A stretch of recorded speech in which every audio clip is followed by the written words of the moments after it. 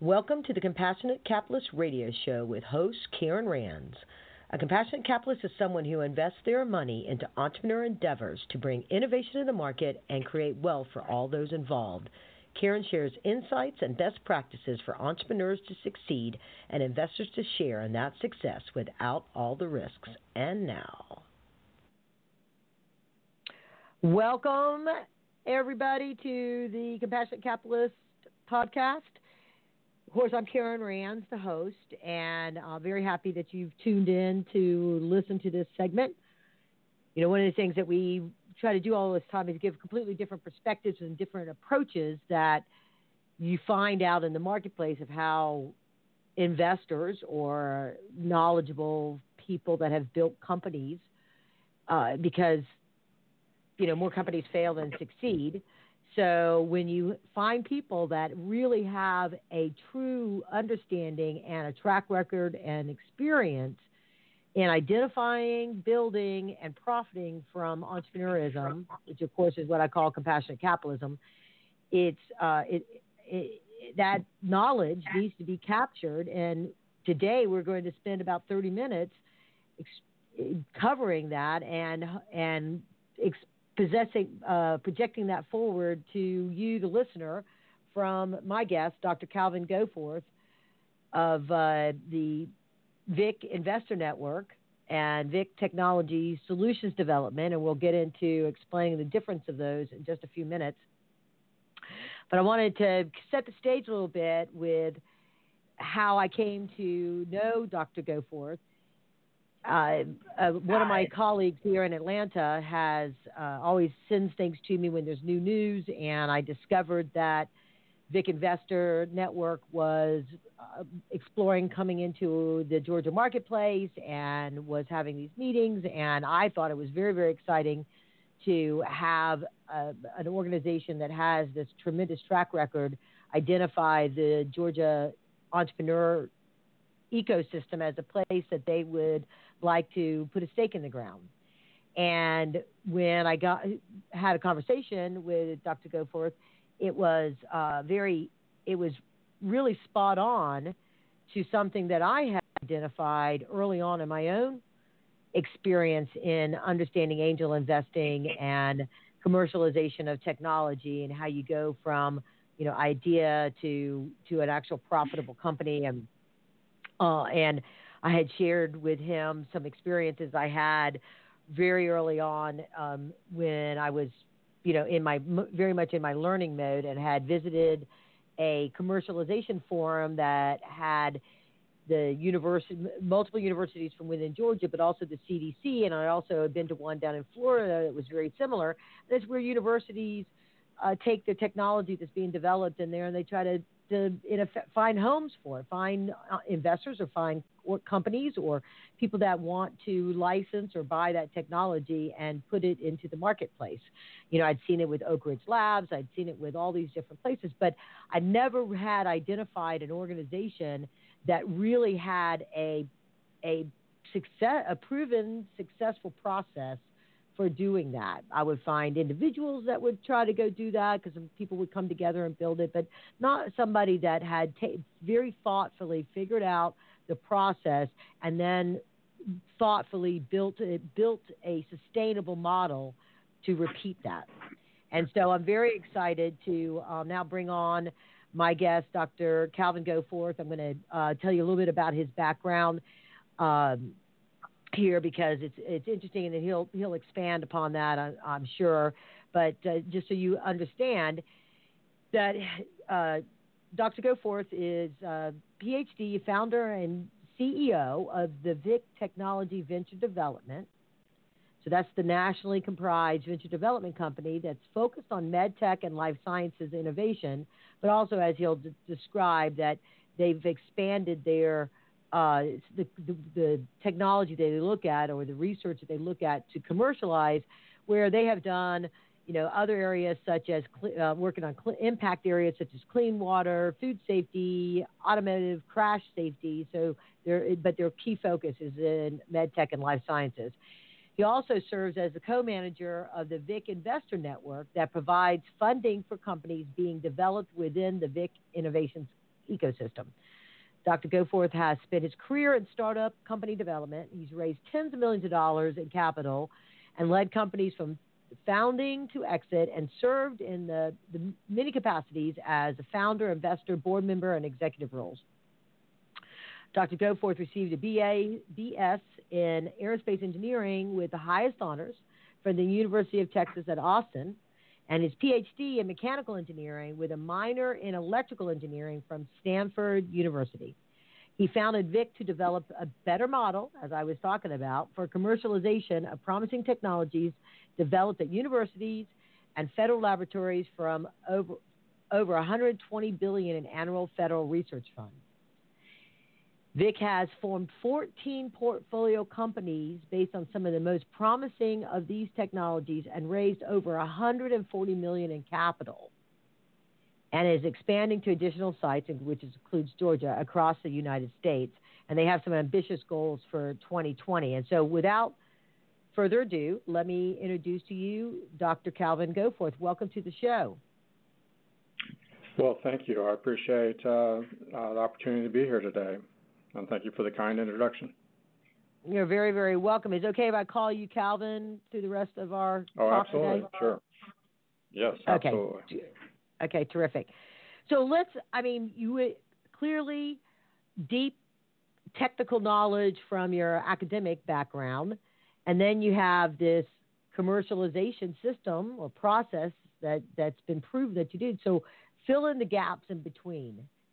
Was it all through your own entrepreneurial experience and then investor that you came to do this, or what's your journey that brought you to have founded VIC Technology Venture Development?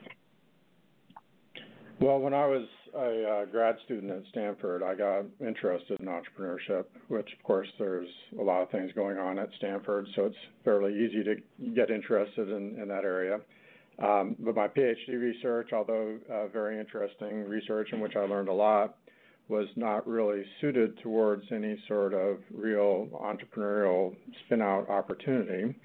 So I instead came back to my home state of Arkansas and took an assistant professor position at the University of Arkansas and tried to do research in areas that might lend itself to some future startup.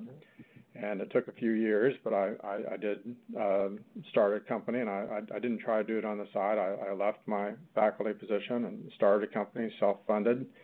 I would say I stumbled my way through that to modest success. And when I look back on that experience, I felt pretty good about it. I'd started a company, I'd brought a product to market, I'd sold the company and made some money. But I also knew I could have created a lot more value had I known more about how to build a proper foundation for success for my business.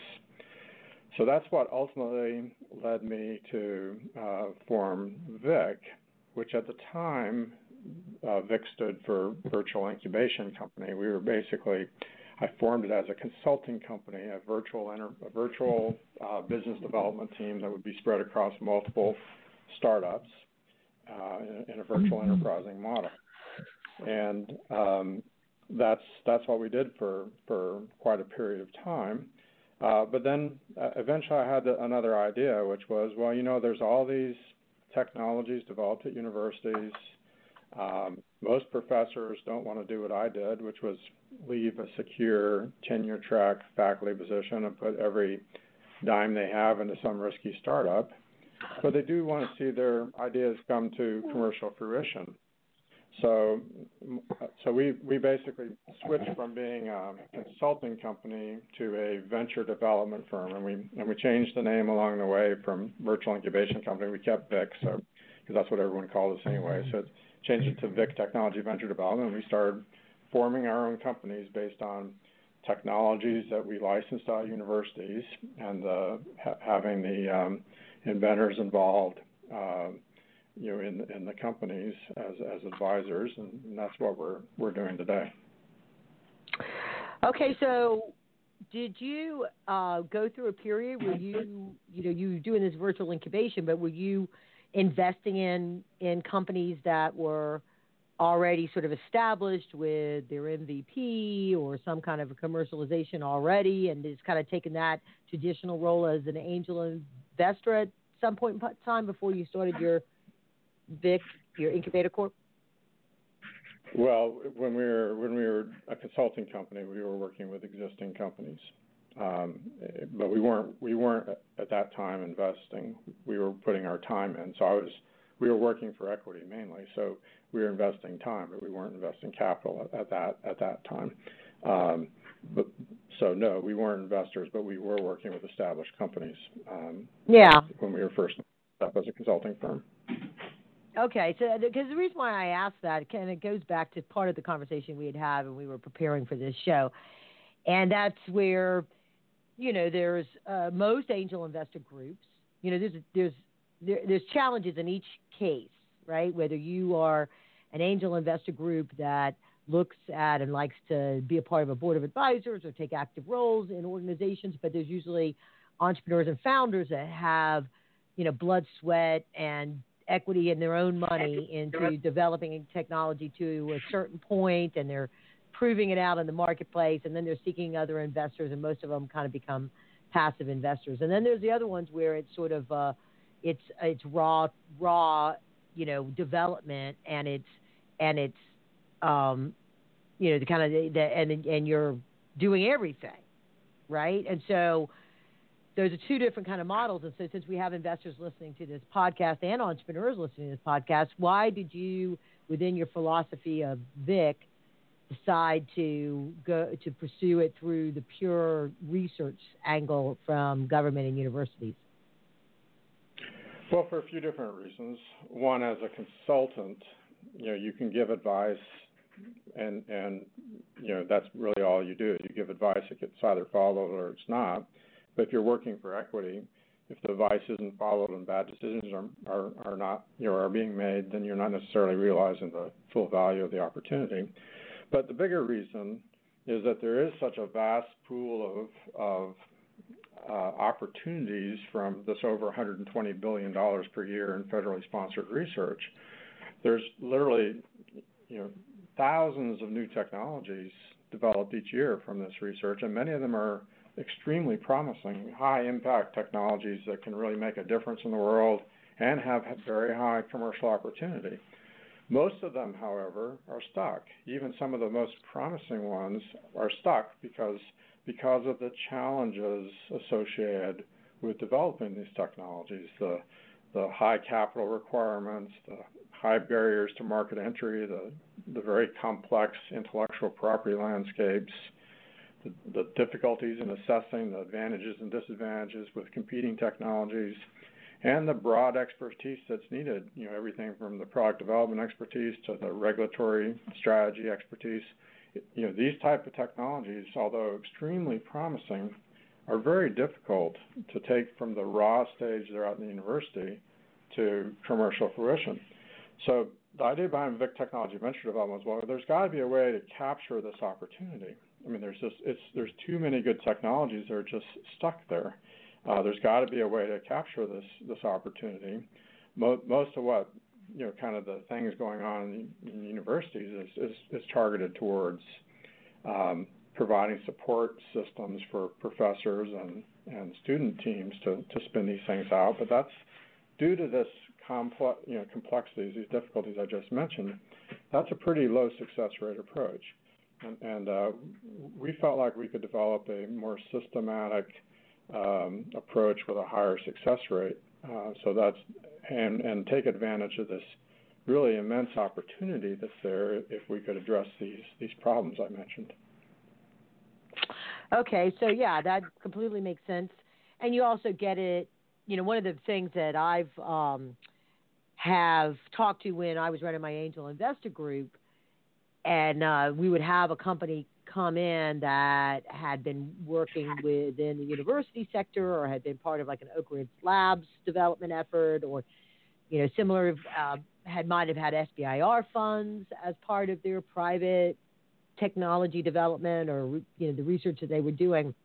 Is that this is all development of a solution or a tech that didn't take any equity. So it's a bonus because you have that. In effect, it's not in a free money because you have to pay for when you license this or when buy the technology from these universities, you're kind of paying for it, but it's already proven. It's like a win-win because you've already got the company to a certain point. I mean, or the technology to a certain point before you have to put your first dollar in, and so there's an added value in that regard. Is that true? Well, the reason that we're focused, on university technologies is for that reason. So of our current, 14 portfolio companies, 13 of them are based on technologies we've licensed out of a university, and one is from an individual inventor. Why that ratio? Because exactly what you say. There's typically been substantial capital and thought and research and development in the university that provides a good starting point.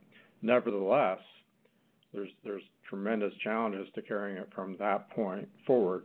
All these difficulties I mentioned earlier that make it not an easy thing. Much harder than say like a pure software play or something like that.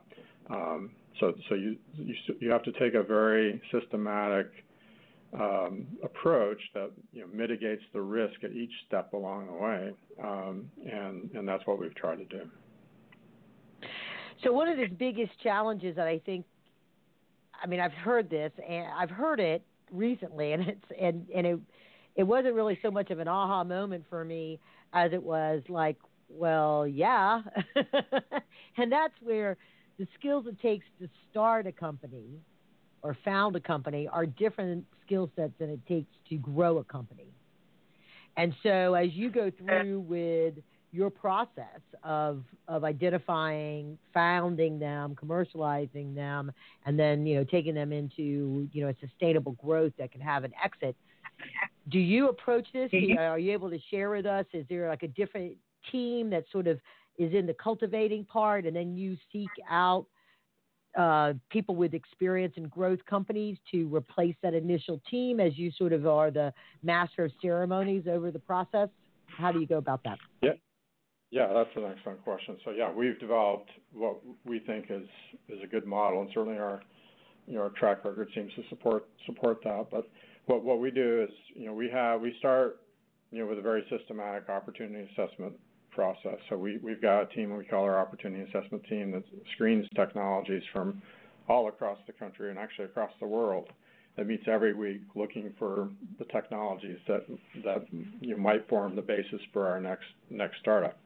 And then we have in that opportunity assessment process, we do a deep dive assessment for the ones that we select as promising enough.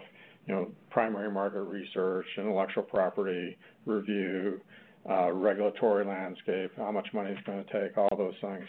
If it makes it through that, then we form a new company. We exclusively license the technology into the new company, and we put in the initial executive team. And this is always a done-it-before person, someone who has taken products to market, raised capital, had exits. That person is a VIC employee, so it's typically the managing director of the given branch office in which we're creating the company. So we've got several branch offices across the country. As you mentioned, we're expanding into Atlanta, some other places as well. But wherever we're locating that office, typically the managing director is going to serve as the interim CEO for the new company that's been formed in that branch. And what we've found is that if we tried to bring in the permanent CEO from day one, when the technology is still raw, there's still full proof of concepts not there, you're not going to get the type of person that you really want. It's going to be too high of a cost, too high of a burn rate, and the sort of people you want typically have a lot of opportunities, so they're not going to come in at that earlier stage. But our team is specialized at that earlier stage and has deep experience with that. And so we have our own managing director of the given branch office serving as interim CEO, take the technology through the first 18 to 24 months, the company through the first 18 to 24 months of development, de-risking the technology, establishing full proof of concept, positioning the company for substantial follow-on investment, and then when they've taken that raw technology and turned it into a very promising company, then we've had great success recruiting in the permanent CEOs that we want to take those companies from that point forward all the way to the exit event. And so that's our model. We call that right timing of the executive, the permanent executive team, where we put in our own team initially and then right time the hiring of that permanent team based on when the company's got the traction and when we can both afford and be in position to recruit the type of person that we want for the permanent position. Excellent. So let me unpack that a little bit because there's a lot there with what you just described. So when you talked about technology, so it's fascinating that you have this team that has sort of a bird's eye view of all the stuff that's going on in the different silos of government, research departments, and universities. So do they sometimes look at there's similar technologies, there's a couple of pieces of a puzzle that they'll pull together because they have a better perspective of how those individual pieces can come together to form a total solution? Yeah, absolutely. Sometimes we pull together pieces from multiple institutions into a single new startup. Other times, as we are doing our due diligence, we may find a competing technology that causes us to lose interest in the first one we're working on and move instead towards the competing. In fact, we had that very thing happen with a company in our San Diego branch where we started with a technology, very, very promising, although unproven technology, provisional patent filed from University of California, San Diego. And then in our due diligence process, we found a very, very similar patent that had been filed 3 months earlier than that from Harvard's Medical School, Mass General Hospital. And so we wound up forming the company based on the Mass General technology. Although we had both the UCSD and the Harvard professor, both of them involved as technical advisors in the company. So yeah, it's one of the things I think we're really good at, because we've gained a lot of experience is identifying and screening the intellectual property that can be the foundation for new companies. And part of our branch office model is that in each region that we set up a branch office, we try to build deep relationships with research institutions in that region, so that they're regularly sharing with us, some of the best intellectual property that they've got. Although we search nationally and even internationally, having those deep relationships with the research institutions and where we have a physical presence has been very valuable to us. Okay, great. So you take it through this matrix that it sounded like on a combination of cost to get to market and the market opportunity and all these kinds of things, and then you put in you described this done it before person that really takes the lead of taking that technology to market, to commercialize it, do the MVP. So is that similar to an entrepreneur in residence that venture capital firms would have? Because my impression of entrepreneur in residence and venture capital firms is that they're sort of advisory kind of things, but not really hands-on. Your person is more totally hands-on in developing that company at that early stage. That's right. It's a very hands-on model. We put in place the initial executive team. The Vic Investor Network puts in the initial proof of concept capital, which is from $250,000 to $500,000. That the Vic Investor Network is affiliated with Vic Technology Venture Development. That's basically a group of high net worth individuals, includes myself and the Vic board members, but also other high net worth individuals that have agreed to fund the companies that Vic is developing, and have an excellent track record and returns on that. But they put in the initial proof of concept funding, and then the managing director, who's serving as interim CEO, their job is to get that company, from that initial proof of concept funding to be positioned for substantial follow-on capital, both from our own network, but also from other investment groups across the country. And that's where most of that $140 million that we've raised is from outside investment groups. But the initial piece comes from the Vic Investor Network. It's all very much hands-on. We're developing these companies from scratch, not just advising them. We're we're founding them and developing them, and of course we have other team members. We have like the inventors involved as technical advisors, and they get equity for being involved and other things. But it's very much a hands-on approach. Okay, so as real quick, I want to encourage folks to go to, because we've got probably about 10 more minutes left in the show, but the website, if you don't see it it's in the show notes, but if you're just listening, it's victech.com, victech.com. You can go and see their portfolio companies, learn more about them, contact Vic through that if you're interested in understanding how to become part of the Vic network or just really understanding the business model more. There's some great information on their website. So I want to make sure before we got to the end that I gave that website for everybody. Thank you. You're welcome. May I also mention? I'm sorry? Sorry, may I also mention that there's a separate website for the investor network too. So there's victech.com is the Vic Technology Venture Development website, and then vicnetwork.com is for the Vic Investor Network. Okay, so other investors that want to become, want to because you probably obviously the Vic Network at the very early stage gets the best equity value in that. So you're already mitigating a lot of the risk because of your process, and your success record means that the later stage money is waiting to see what you bring to them, probably because you do have this track record. So other accredited investors can plug in and be a part of your Vic network? Yes, Vic Investor Network? Accredited investors, we're expanding because we're expanding the rate at which we're forming new companies. We're also expanding our network right now. So accredited investors have the opportunity to become involved. In the Vic Investor Network, if they have interest, they can go on the website. There's a button they can press to indicate their interest, or they can of course just reach out to me directly. Either way is fine. Great. Okay, so now you have big goals for 2020. How you're ramping up and the number of companies that you want to form and develop during that time. So talk a little bit about your future vision of where you think the Vic Technology Venture Development is going to go, and what some of the problems and challenges that you see on the horizon in trying to achieve those goals.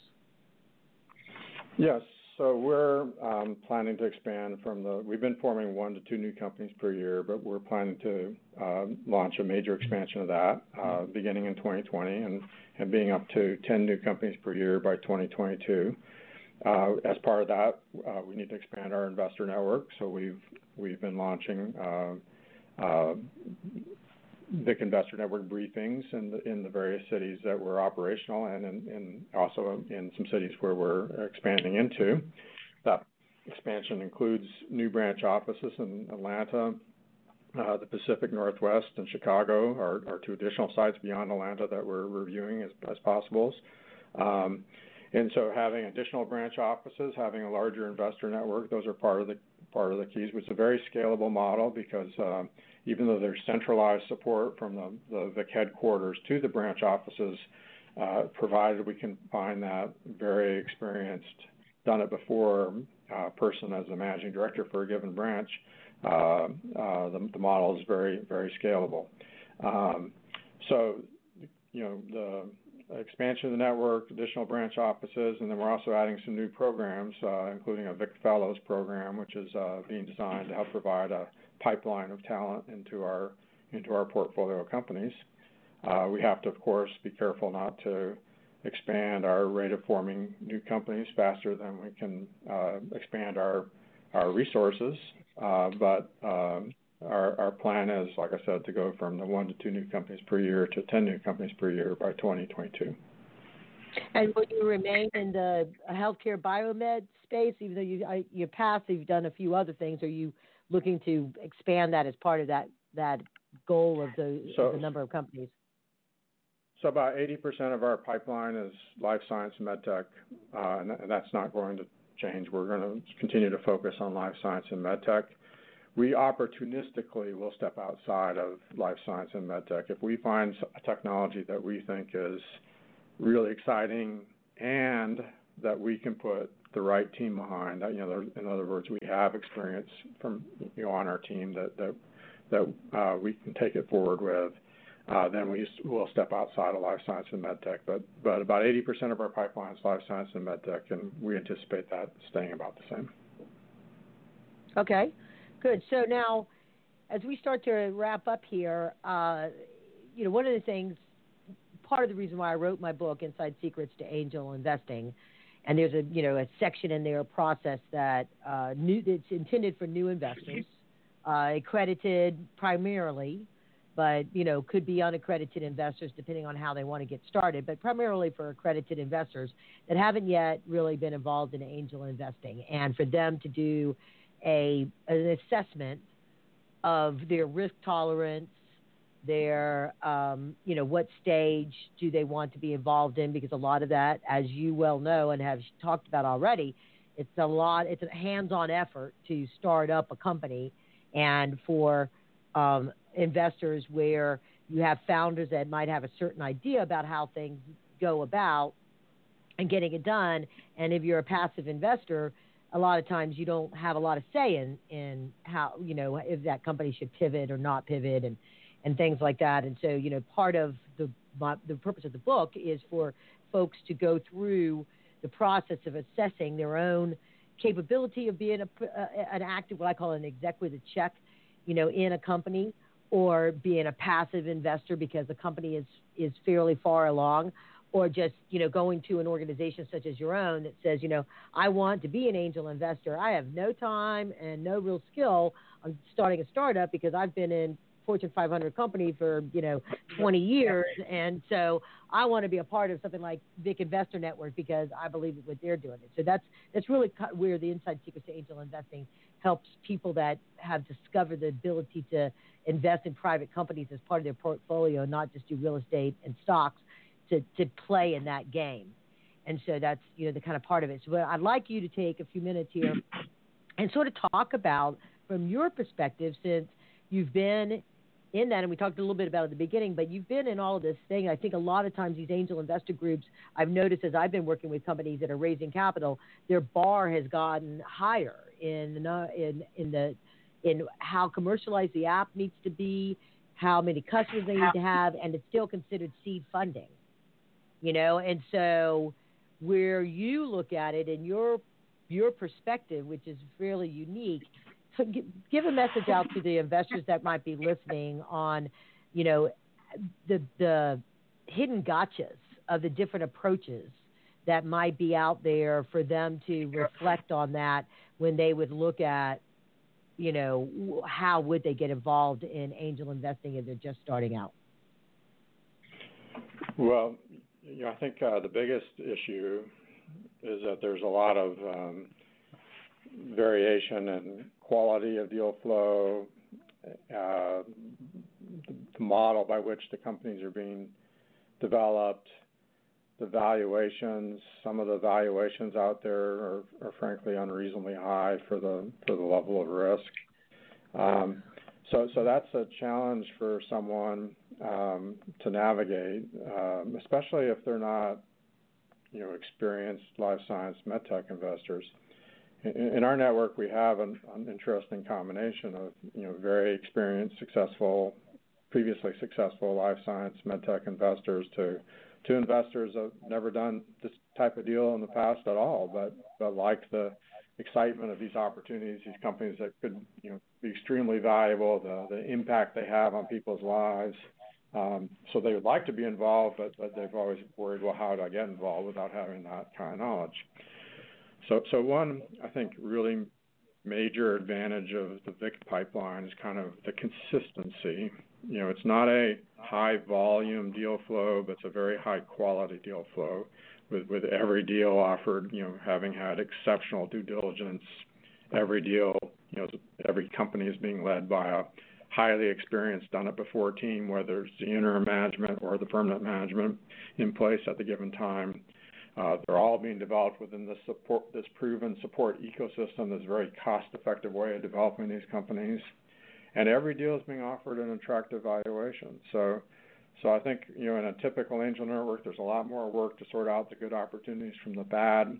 With the advantage of the VIC approach is, much more consistency and an opportunity to diversify both, through a low minimum investment per invested companies, diversify by number of companies invested, since there's a low minimum investment level per invested company, and diversify across sectors. So it can be life science, med tech, it can be medical devices, therapeutics, diagnostics, and occasionally opportunities outside of life science, and diversify across stage of development, because even though the investor network's typically more focused on the early stage stuff, the investors can invest at all stages, from the companies that are brand new to the companies that are approaching their exit event. So they can get diversification by spreading their investments across, companies at different stages of development and different sectors in the life science space.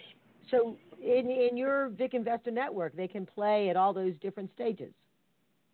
That's right. So they can put. Oh, that's excellent. We have an option where they can, for the people that don't want to do their own due diligence. Some people want to do their own due diligence on each deal, but we have an option called the automated investment option, where they simply select, hey, I'm going to place my 6 investments this year across. We'll put 2 at the earliest stage, 2 at the middle stage, and 2 at the later stage. And then as companies come up, for funding now that meet their criteria, their funds get automatically placed. They can always override it. It's not locked, but if absent an action on their part, they get automatically placed. And that's been attractive to both some investors that haven't had prior experience and don't want to do their own due diligence, and also attractive to some investors who are just simply too busy to do their own due diligence, even if they have the experience necessary to do it.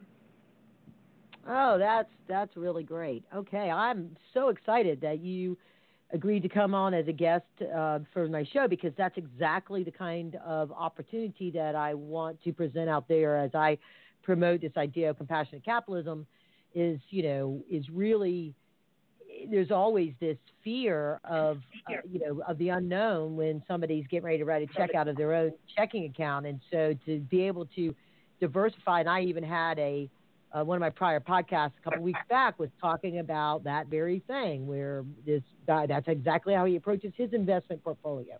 He has early stage, he has all of this. So he looks at blending that across the board for, on his approach. He's highly successful in his as an angel investor himself. I'll introduce you to him. He's here in Atlanta. So when you get back in, maybe I'll send y'all an email and y'all can connect up. So it's, thank you very much for coming on the show. Any final thoughts that you would like to share? Nothing particularly comes to mind. I really appreciate the opportunity to be on your show today, and it's great talking to you. And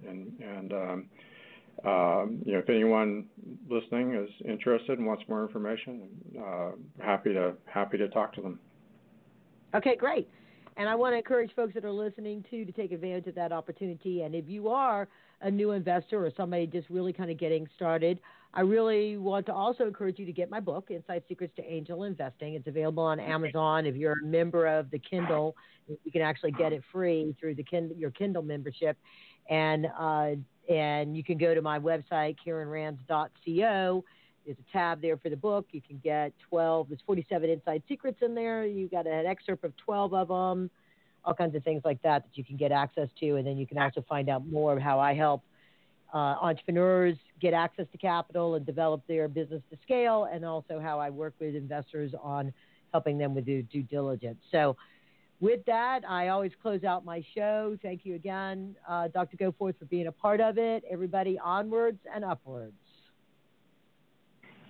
Well, thank you much.